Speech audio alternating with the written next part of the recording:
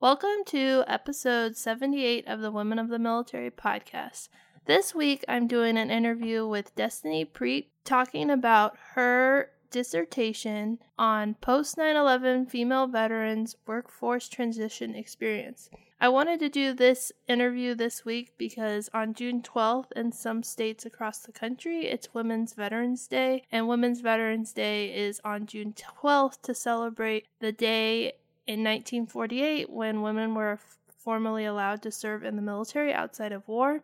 And so I thought it would be interesting to do an interview focused on women veteran issues and talk about what Destiny learned from her research paper and how the stories, even though the people that she interviewed had different experiences and different transition paths, it was interesting how she came up with 4 themes that we'll talk about in the interview and what she learned from her research when she started putting it all together. So this episode's a little different than normal. I'm going to have Destiny on in the future to tell her military story, but this week we're going to focus on her research. And if you're looking for someone inspirational to follow on LinkedIn, make sure you check her out. So let's get started. You are listening to the Women of the Military podcast, where we share the stories of female service members and how the military touched their lives. I'm your host, military veteran, military spouse, and mom, Amanda Huffman. My goal is to find the heart of the story and uncover issues women face while serving in the military. If you want to be encouraged by the stories of military women and be inspired to change the world, keep tuned for this latest episode of Women of the Military. Welcome to the show, Destiny. I'm excited to talk to you. Hi, how are you? I'm good. Life's a little crazy, but we're hanging in there. I think we all feel the same way, so no worries. I appreciate you having me. Yeah, so this interview is going to be a little different than my normal podcast interviews because we're going to be talking about the research that you did for your dissertation. But I still want to start with, why did you decide to join the military? Just because I thought that'd be a fun question to start with. Right. Well, hi, everyone. I'm Destiny Preet. That's a good question because, sometimes I block that part of my life out, to be quite frank with you, because there's so much going on. I decided to join the military because I grew up in a military family. I grew up with my dad my mom had served too.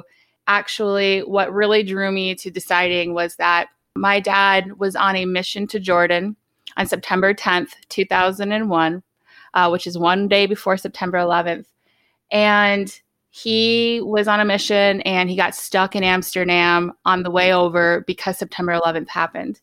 And when he got stuck, he was in a special unit and he basically, we were cut off from all communications with him for several weeks because basically what happened was he ended up being one of the first to deploy over there. And he was a logistician. Through that experience, I became very, I would say patriotic is probably a word that I could use, but I was very tied in wanting to serve. And so I literally, from that moment forward, I knew that I wanted to give back. I knew that I wanted to be part of whatever it was that he was doing. I didn't know at the time what he was doing, but I knew that I wanted to be part.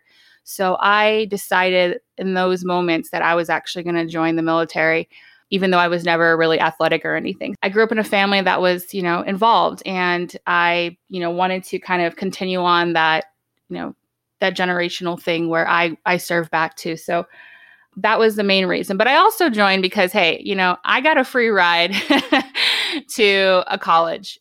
So I got an ROTC scholarship to the University of Tampa. And so I said, hey, the military, I want to serve and they're also going to pay for my school. Yes. And I'm going to be able to get out of here and become an officer. Absolutely. Sign me up. So that's exactly what I did. But that's really the reason. The reason is because I was super driven to follow in my dad's footsteps. And he's been kind of my hero and my idol and all of these, my inspiration for many of the choices I've made in the military and outside of the military. That sounds really cool that you're following your dad's legacy, and then the ROTC scholarship is a great program, a way to go to school and then join the military. So that's awesome.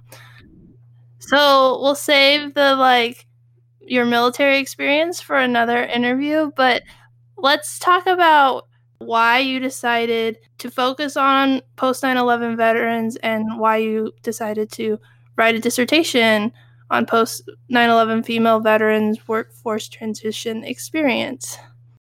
So I guess we can kind of start where maybe like what led me to wanting to even get my doctorate in the first place, because most people are like, why did you go from military to getting your PhD? Well, I got out of the military because I had a lot of children at one time. I had twins, and then I had one right after, and my husband was active duty. So I chose to get out, and it was a family decision. And I knew that I could stay in, but I also, my mom was a stay-at-home mom. And so I grew up watching her and watching what she did. And I really believe strongly that I should be a mom at home for a few years as well. So that's what I did. I got out and I chose to pursue my PhD. And the reason I did that was because I wanted to have one thing for myself that I could own. Like, I knew that I was going to give everything I could to my children at that point, being a mom. But I also knew that I needed something, because I went from career woman to like nothing in a way, right? I went from doing something every day, going to work, till, staying at home full time with 3 babies, 3 in diapers, formula. And so I decided to get my PhD. Most people are like, what is wrong with you? Why would you do that when you've got 3 babies? Well, it was the one thing that I could own and I could do, and that I knew that it would project me and move me forward and let me excel after all of, the stay-at-home mom stuff was over, basically. So that's why I really started my PhD.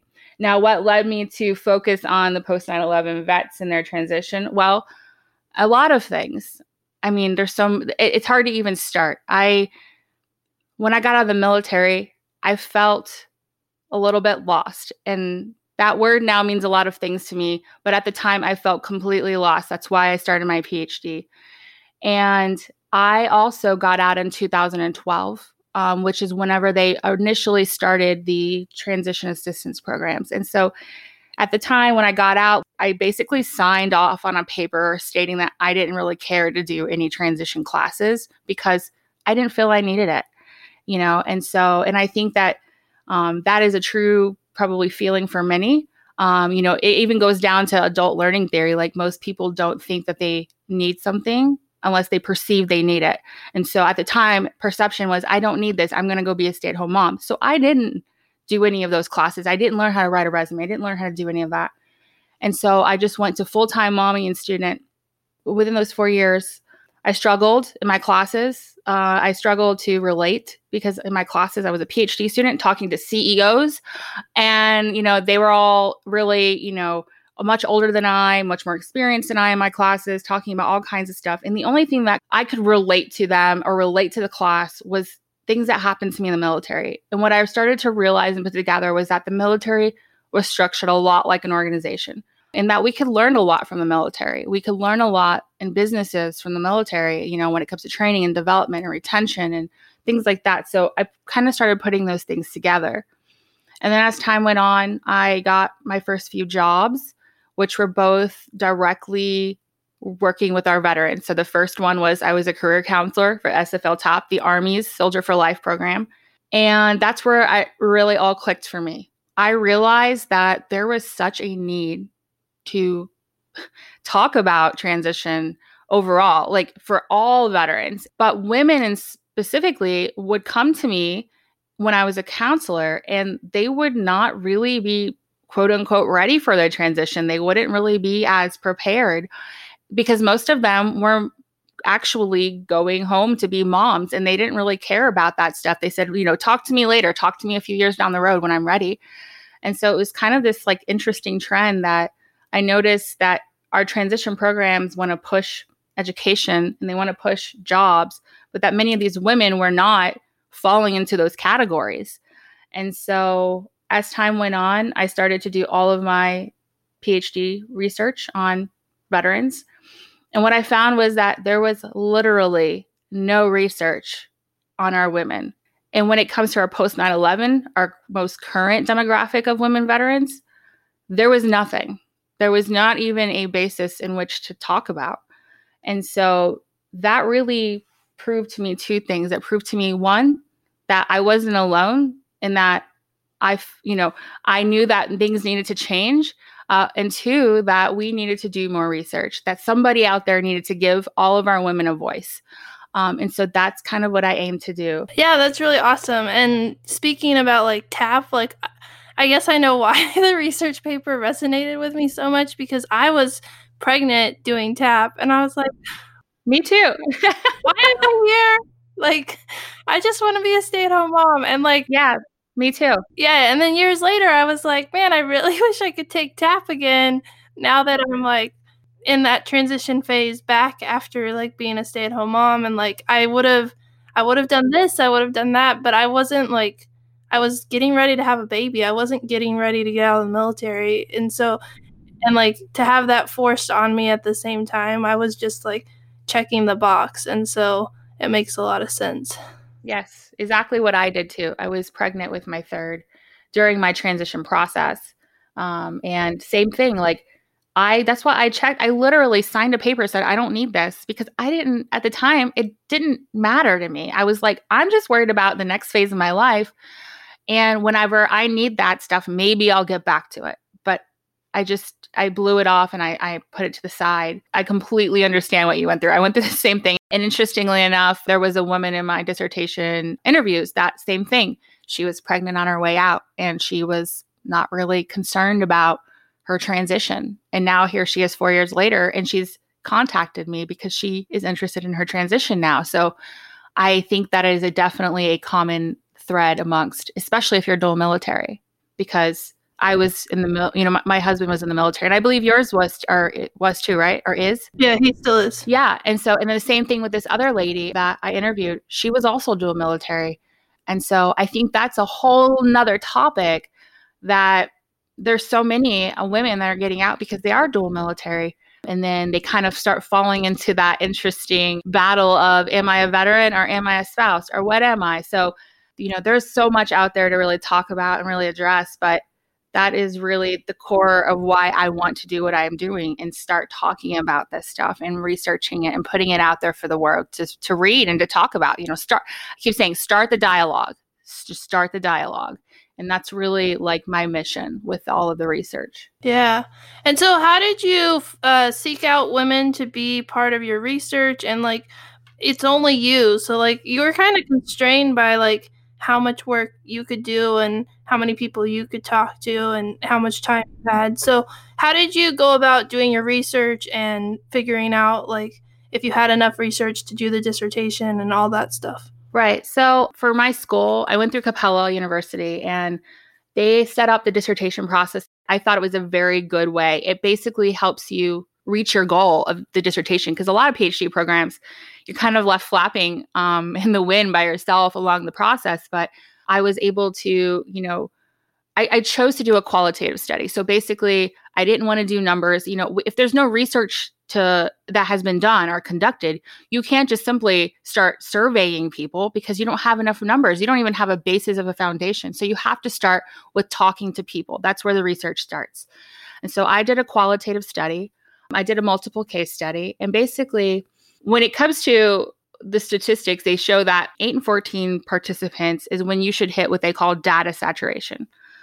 Well, so I was literally aiming for maybe 8 to 10 women. So I followed through with the procedures in which I, told the IRB that I would do. And so I put out an ad on Facebook, and literally within the first day, I had 72 responses from women in my inbox. It was really overwhelming in a lot of ways. It was overwhelming because there were 72 women, but it was overwhelming because it felt really good that, yes, women are ready to speak. And so what I did was I basically went through the first 15 women that responded to me because I thought that was the fairest approach. And I reached out to them and asked them if they would be willing to participate. And what was great about that was that it just so happened that there was women from 4 different services. So there were Marine, Army, Air Force, and Navy.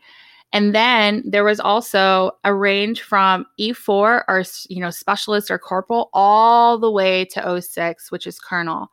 They ranged in ages, they ranged in demographics, they ranged in services, they ranged in their ranks.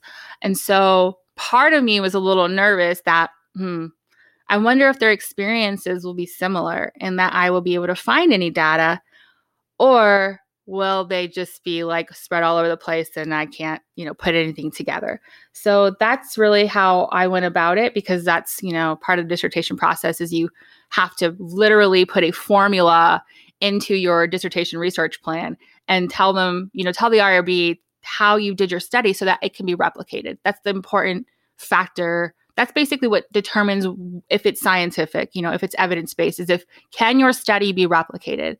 So that's what I did. But yeah, that's how I conducted the research. And whenever they reached out to me, they went through basically a little screening call, and then we scheduled a time to conduct the interviews, and then we moved forward with the interviews. And the interviews were more than I expected. I only had 11 questions, so I thought maybe the interviews would be pretty short. They were all between an hour and a half, and I had to cut people a little bit short at times because there was so much information they were giving me. These women wanted to be heard. Every single interview after I got off the phone with them, or the Zoom, however method I talked to them, I felt some type of way. Their words resonated with me. I was emotional because I experienced very similar things.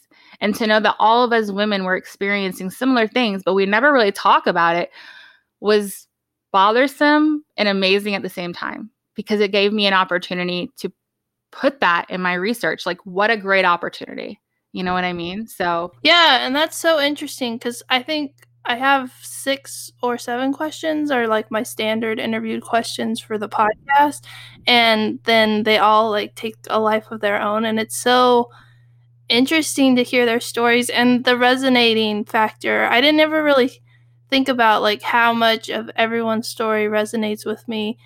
Like, even if they're an E1 and they only served a year and they got medically separated, it doesn't matter. It's still like this thing that resonates together. And it's really cool that you were able in that first 15 to get all the ranks and all the branches. That's really cool.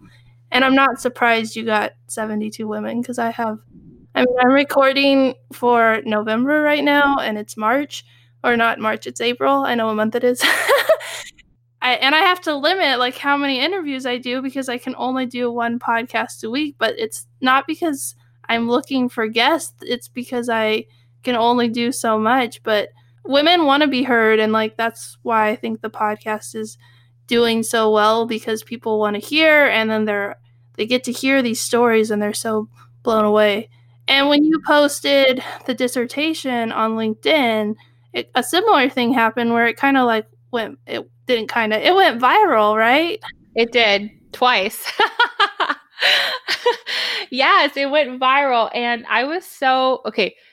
There's something to be said about spending years into research and then writing a paper.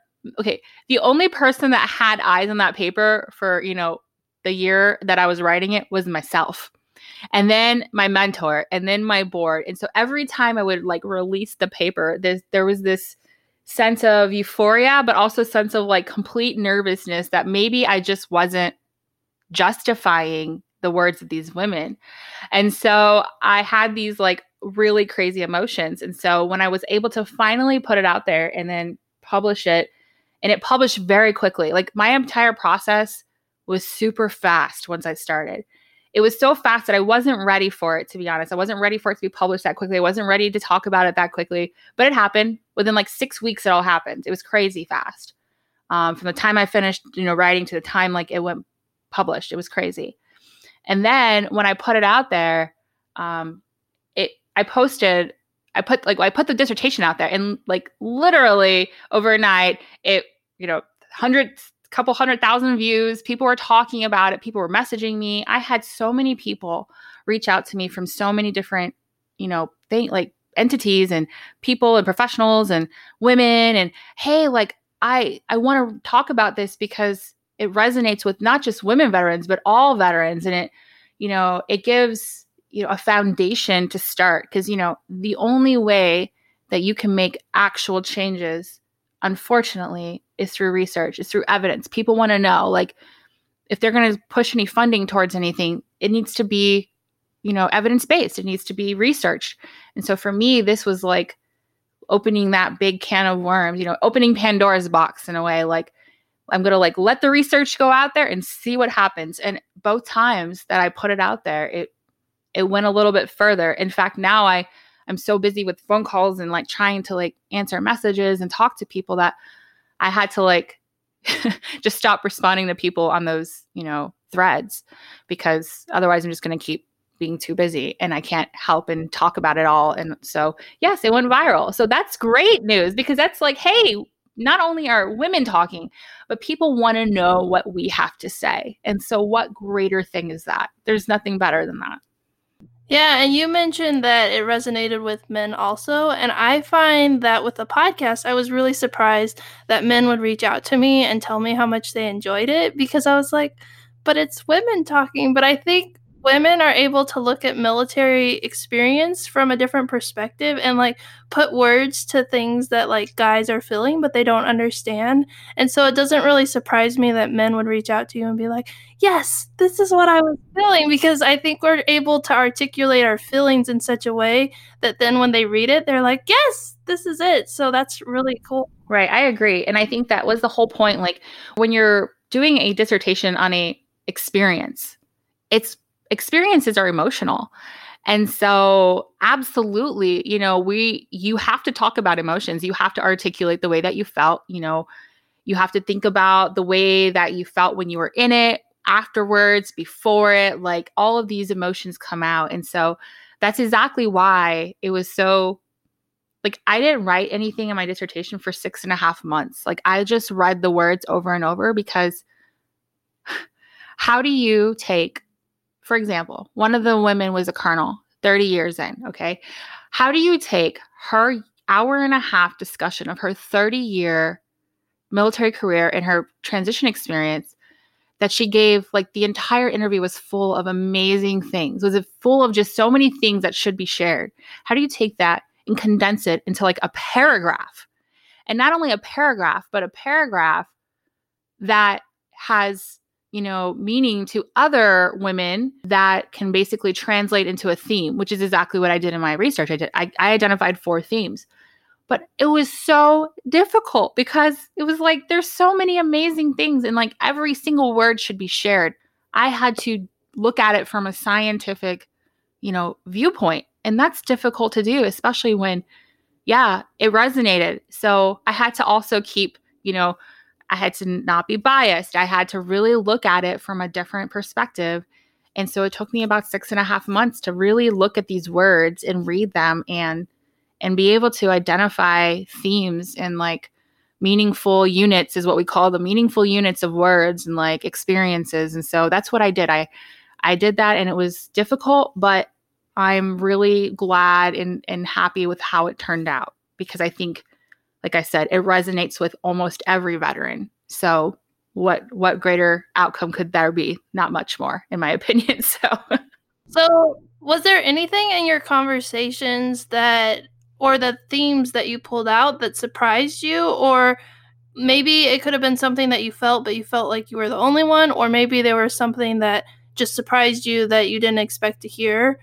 I think I was surprised by all of it, because I thought maybe a lot of those experiences were just unique to me. And what I found was that no, none of those experiences were just simply unique to me, that they were shared. We experienced them in a different way. Obviously, we experience everything in a different way. But overall, I felt exactly the same way. For example, the first theme that I identified was non-traditional transition route. And I talked about this a little bit earlier with you, and me and you have that similar experience. The transition programs are congressionally mandated. You have to choose a path. And guess what? Almost every single one of these women did not fall into that traditional path. They were in a non-traditional path. They basically got out. Many of the women, almost all of them, had told me that they wanted to stay in the military longer. That they wanted to stay into retirement. They had plans. They were going to stay in their 20 years and all these great things. One wanted to be a general, but then they had children. And guess what? That changed their whole perspective. And so in the military, in some cases isn't so friendly when it comes to family planning, especially when you're on a, deployment rotation. So the non-traditional transition route, it was really good to know that I wasn't the only one that was trying to transition several years after it actually transitioned. And it was surprising to see that every single woman almost had the same experience. Like the one that was a full bird colonel, she actually, and one of her, quotes was basically that she didn't want to run around because she was in the airborne unit. She didn't want to run around in a beret and have a pregnant belly because she wanted to fit in and she wanted to, have a good career. And so she literally planned to not have children because she wanted to get further. And so that really hit me hard because I was like, wow, how many women out there choose not to have children because they want to, they want to excel in their military career. That says something about our military. That says something. And it says that maybe we should do more work and effort to, make having children part of, like, it's an okay thing. It's a natural thing. We're put on this earth to reproduce, like biological basics.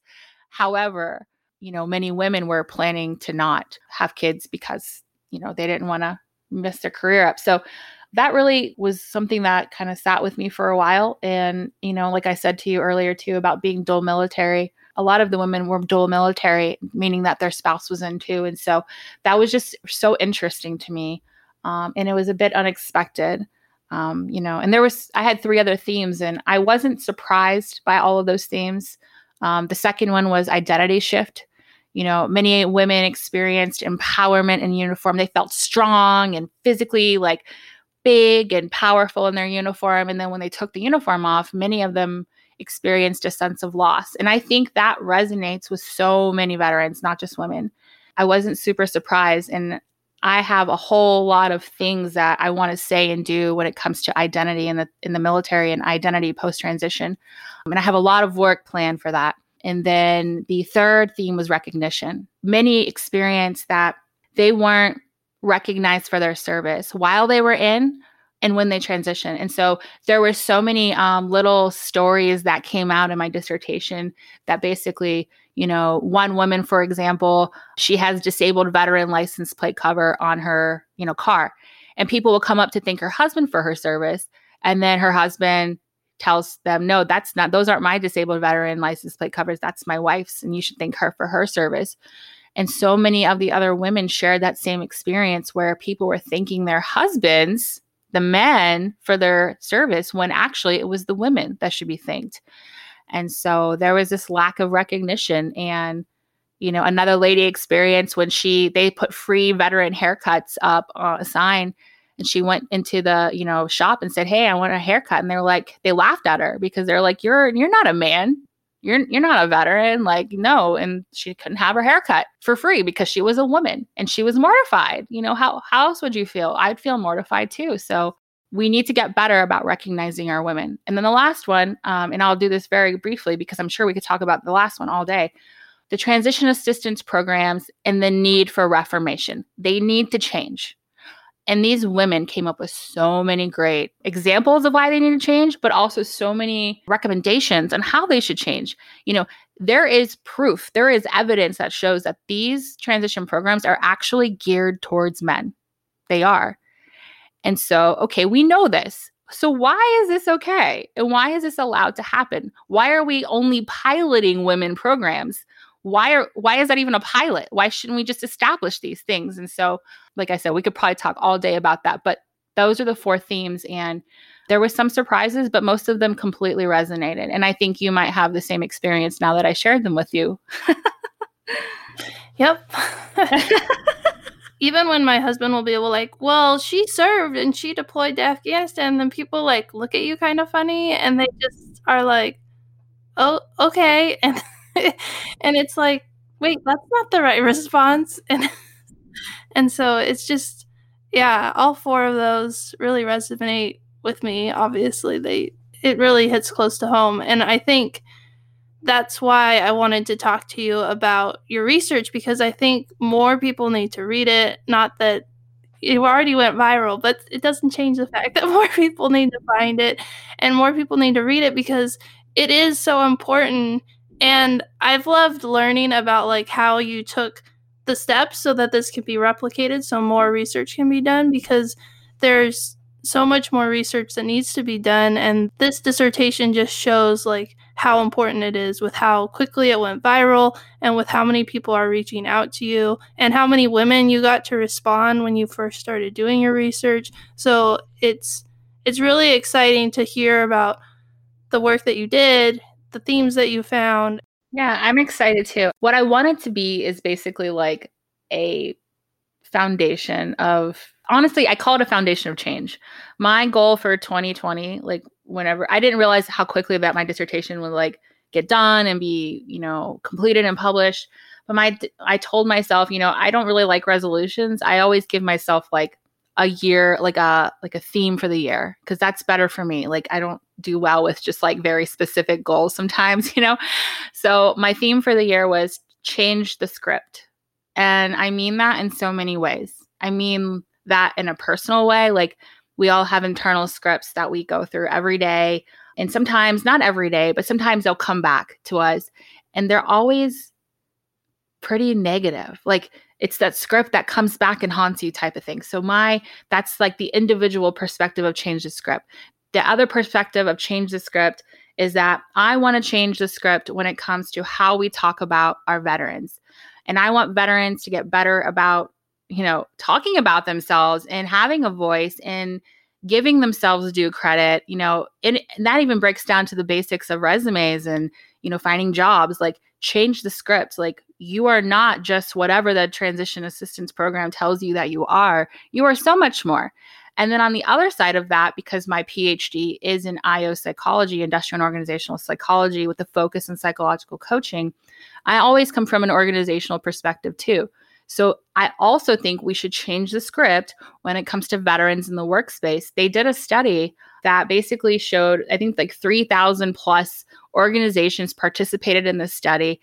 And it was interesting because what they found was that these organizations brought veterans into their workspace as entry level because they had so many stereotypes associated with those veterans. Like they believed that they were basically only quote unquote capable of entry level work because, they come with a lot of baggage. And they also showed that it didn't matter how many years of experience that these veterans had. They could have 30 years experience, but they were still like, saying that they basically had, entry level experience because they don't understand the translation. So that's an organization. That's an organization's problem too. Like you need to know and be more educated about what kind of value is brought by a veteran in the workforce. And so when I say change the script, I am hoping that is exactly like what happens with the research, with the dissertation and beyond, because people want to talk. People are ready to change that script. We're all like, please, like media, change the script of what a veteran is. It's not just your, 50-something-year-old white male that, is a retiring colonel. No, there's so many of us. We come in all shapes, sizes, colors, everything. And we come with so many amazing values and so many amazing skills. We need to be given the opportunity to show that and to talk about it and to change the script. So that's what I'm really hoping for.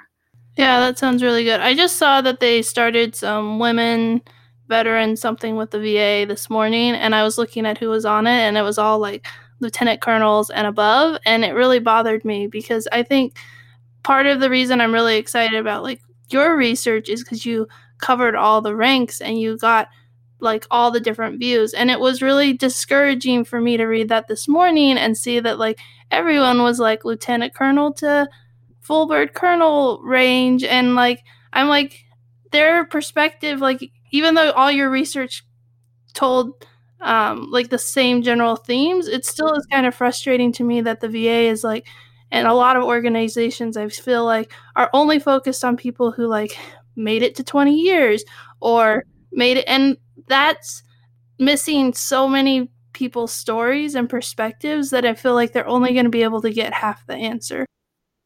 Exactly. And then look at our generation now, like the youngest generation, they're not staying in. Like that's not what they do. They are built on this like idea that they want to jump around and like explore a lot of options in their lives. And there's nothing wrong with that.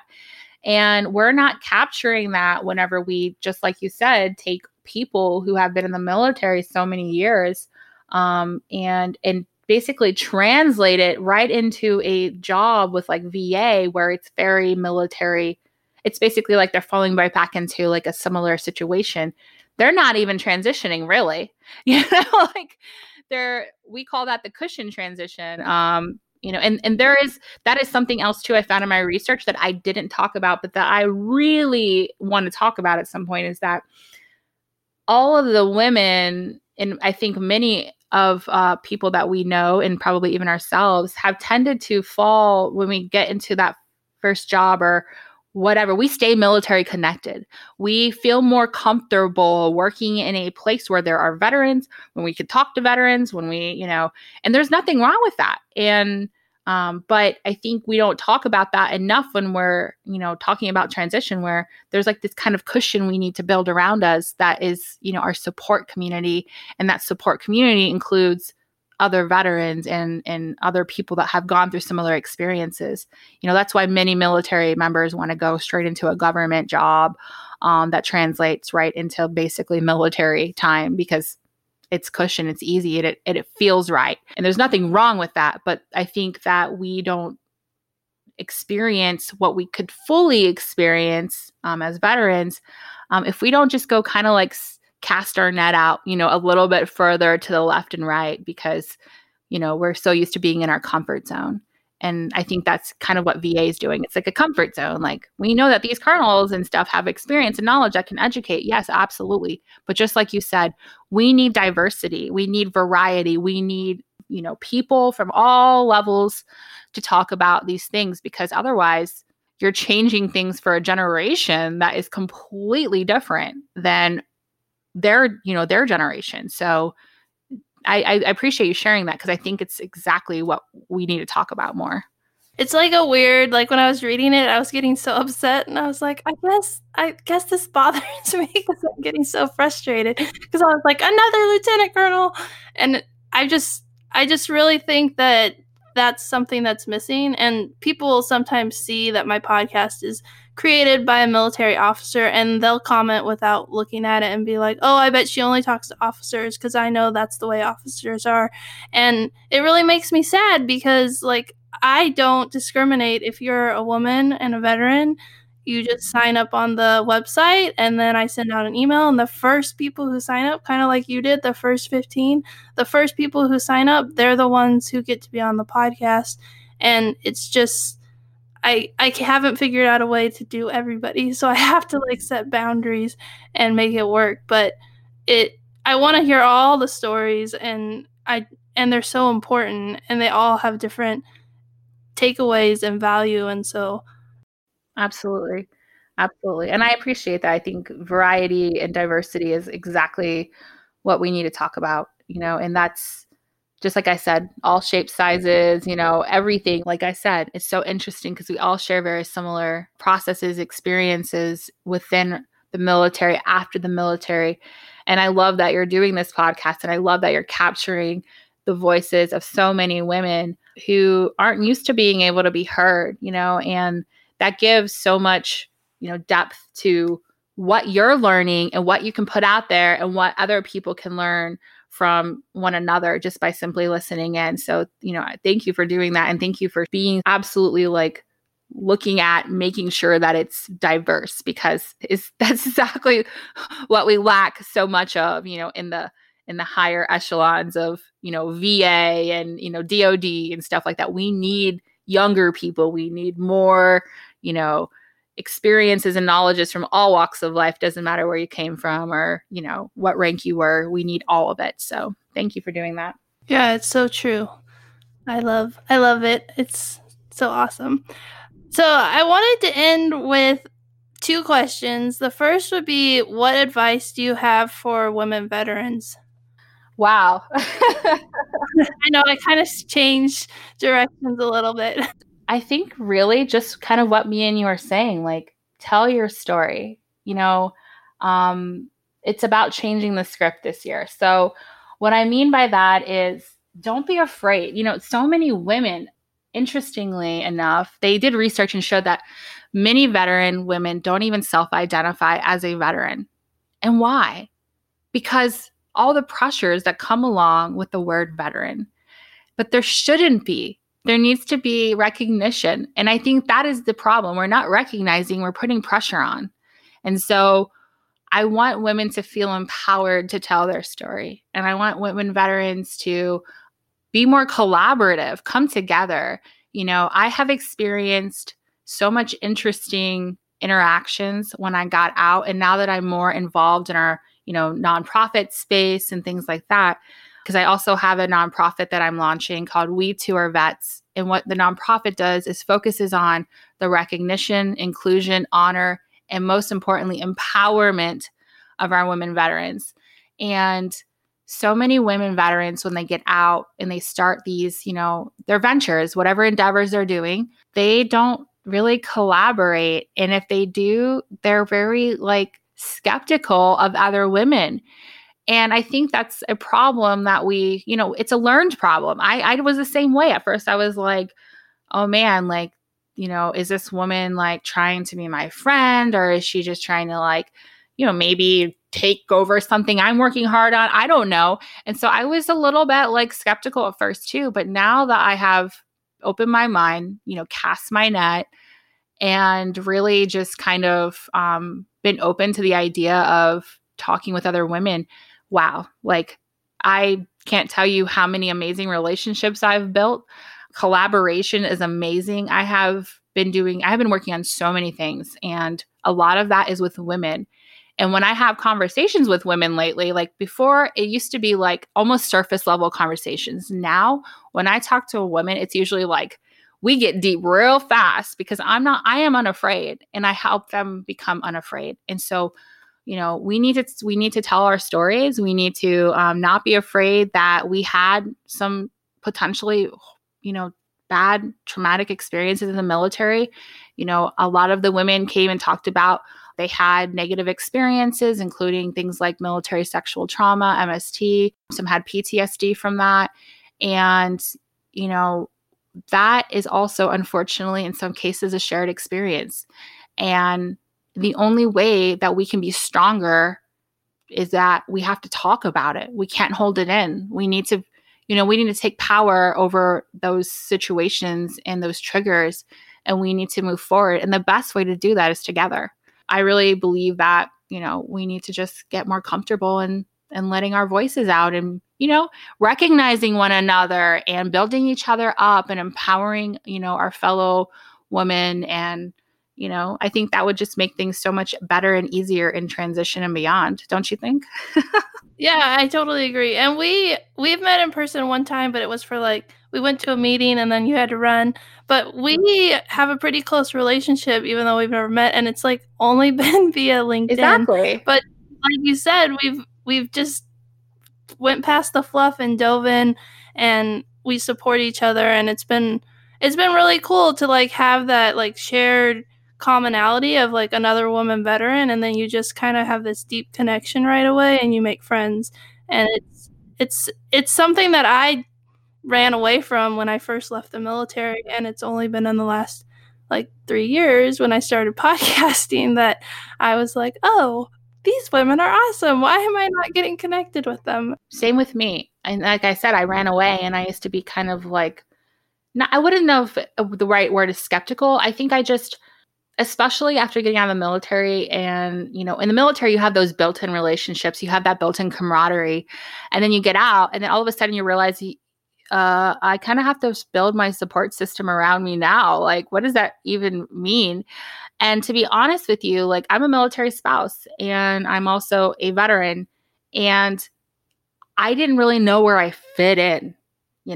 And so I was like, how do I even talk to women? And I think that was a shared experience in my dissertation too, with, all the women talked about this need to, the transition, there should be a phase of decompression, or they called it assimilating back into the civilian side, because we as women don't necessarily know how to quote unquote be women when we get out of the military. And I felt that way. I was like, how do I be I don't even know how to talk to women.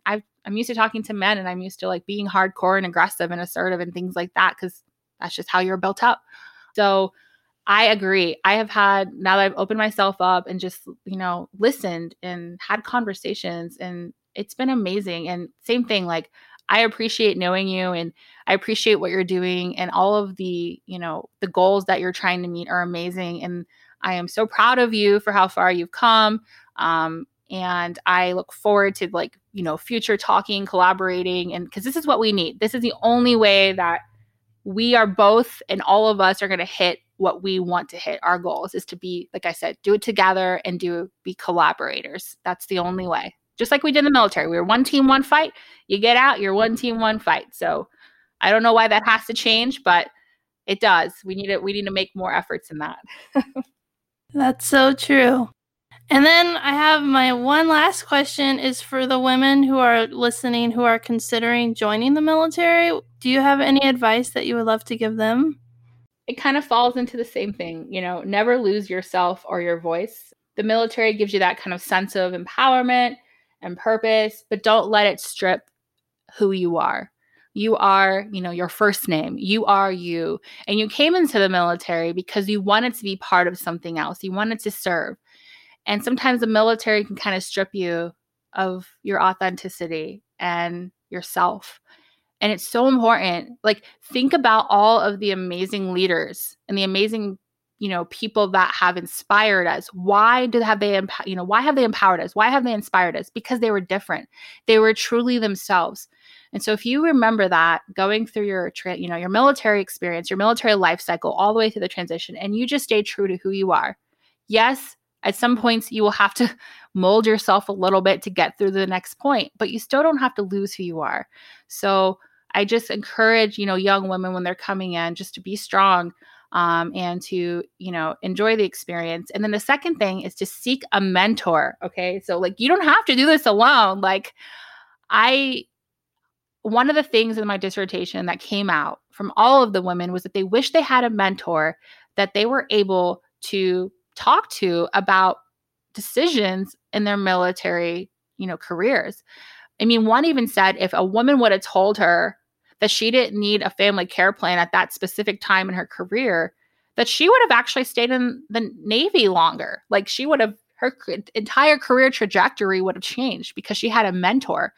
So I would say seek a mentor. And you can do that in many ways. You can do that by, reaching out to your own personal network with women who have been successful in the military and say, hey, if I have a question about, something that's happening to me in the military, can I just pass it by to you and make sure that one, it's what's supposed to be happening, or two, maybe your advice on how to move forward. Or if you don't know anybody in your personal network, there are so many amazing platforms out there in which you can seek a women veteran mentor. And if you can't, then reach out to myself, or probably even, I'm sure Amanda will help too. We will help mentor. We will help guide you, and we will give you access to other mentors and women who have been through it. Because, sometimes it feels like a very lonely journey, even though you're surrounded by a ton of people, and it doesn't have to feel that way. Sometimes we just need that extra voice to give us some certainty and to give us some, assurance and things like that that we're okay and that we're going to make it through, and that, maybe we just need to bounce that decision off of another. But it's important to get a woman mentor because she can resonate with you in ways that likely a man would not be able to, especially when it comes to things like family planning or, things like that. So of course you can have men mentors, but I would say and suggest a woman, mentor would really help kind of put the icing on the cake for some of those, things that you need to get through. So that would be my, those two things of advice. Don't forget who you are, use your voice, and seek a mentor. I definitely agree on the mentor. Well, I agree on both points, but the mentor part, I created a guide on my website, A Girl's Guide to the Military, and it's my way of reaching more people by only being one person and putting all my thoughts in one place. But anyone who gets that guide and then wants more support, I can either connect you with someone in the right branch or the right job or whatever you're looking for. Because I think, I always am recruiters are great, but you also need someone who's not a recruiter to help you when you're making your decision, because you need someone who's in your corner for you and not in the military's corner getting you to join. So I definitely, I can't agree more with the advice that you gave. So We Too Are Vets, my nonprofit, that's really something that I'm trying to establish in the coming months, is building a very strong women mentorship program. And I think there are so many platforms out there that offer those things. And so that's why I told you I'm a collaborator. I believe in building off of those things, not trying to do all, because, just like you, I'm one person, I can't do it all. But there are, platforms out there that are already designed to help you with mentorship. And I believe I'm building on that and making more options available. Interestingly enough, so many women actually want to be mentors. They just don't know how to start. They're like, how do I even I don't even know where to start. I don't even know where to go. I mean, I've talked to so many people these last several weeks, and they are just like, help me. I want to be a mentor. I want to help young women, and I want to talk about it. And so people are talking, they want to help, but they don't know how. So definitely, link in with myself, link in with my nonprofit. I'm also very heavily involved with another nonprofit called Vets to Industry. And it's basically Brian Arrington's baby. He started it. He's built something amazing. It's basically a repository of information. And it's a library that anyone, doesn't matter who you are, if you're thinking about joining the military, if you're already in the military, if you're a family member, any type of military connected individual can go to this resource library and look around. And so in one of those places that you can look around is, for a mentor. And then I'm also the director of women veteran programs and resources for Vets to Industry. And my goal with my nonprofit is to move forward in the next 4 to 6 months on really establishing that pillar under Vets to Industry and We Too Are Vets for women veterans. And, this can also go into hand with women who are thinking about joining the military. It's like, every single service member, doesn't matter who you are, you're going to become a veteran. You're going to make that transition. It doesn't matter where you come from, whatever, you're going to make it. So you will eventually become a veteran. With that being said, you need to start you have to really address all of these issues and things in the beginning of your military life cycle. And if you can start whenever you're coming in the military and you know what's out there, you know that there are so many available resources out there. Think about how much better your entire experience in the military and beyond will be, because if something happens, there's a resource. There's an entity out there that can help you get through that beyond your tight little circle in the military. There are others out there that are willing to help. So I hope that helps other women out there and other people and young women who are thinking of joining. Yeah, those are great resources, and I'll make sure to link to them in the show notes. And I really want to say thank you for your time. I know how busy you are, and I'm loved getting to talk to you about your dissertation and all the stuff that you're doing. Thank you so much. I really appreciate you having me, and I look forward to more chats. Thank you for listening to this episode of Women of the Military. Make sure to subscribe so you don't miss any of the amazing stories I have with women who have served in our military. Did you love the show? Don't forget to leave a review. Finally, if you are a woman who has served or is currently serving in the military, please email me at airmantomom@gmail.com so I can set you up to be on a future episode of Women of the Military.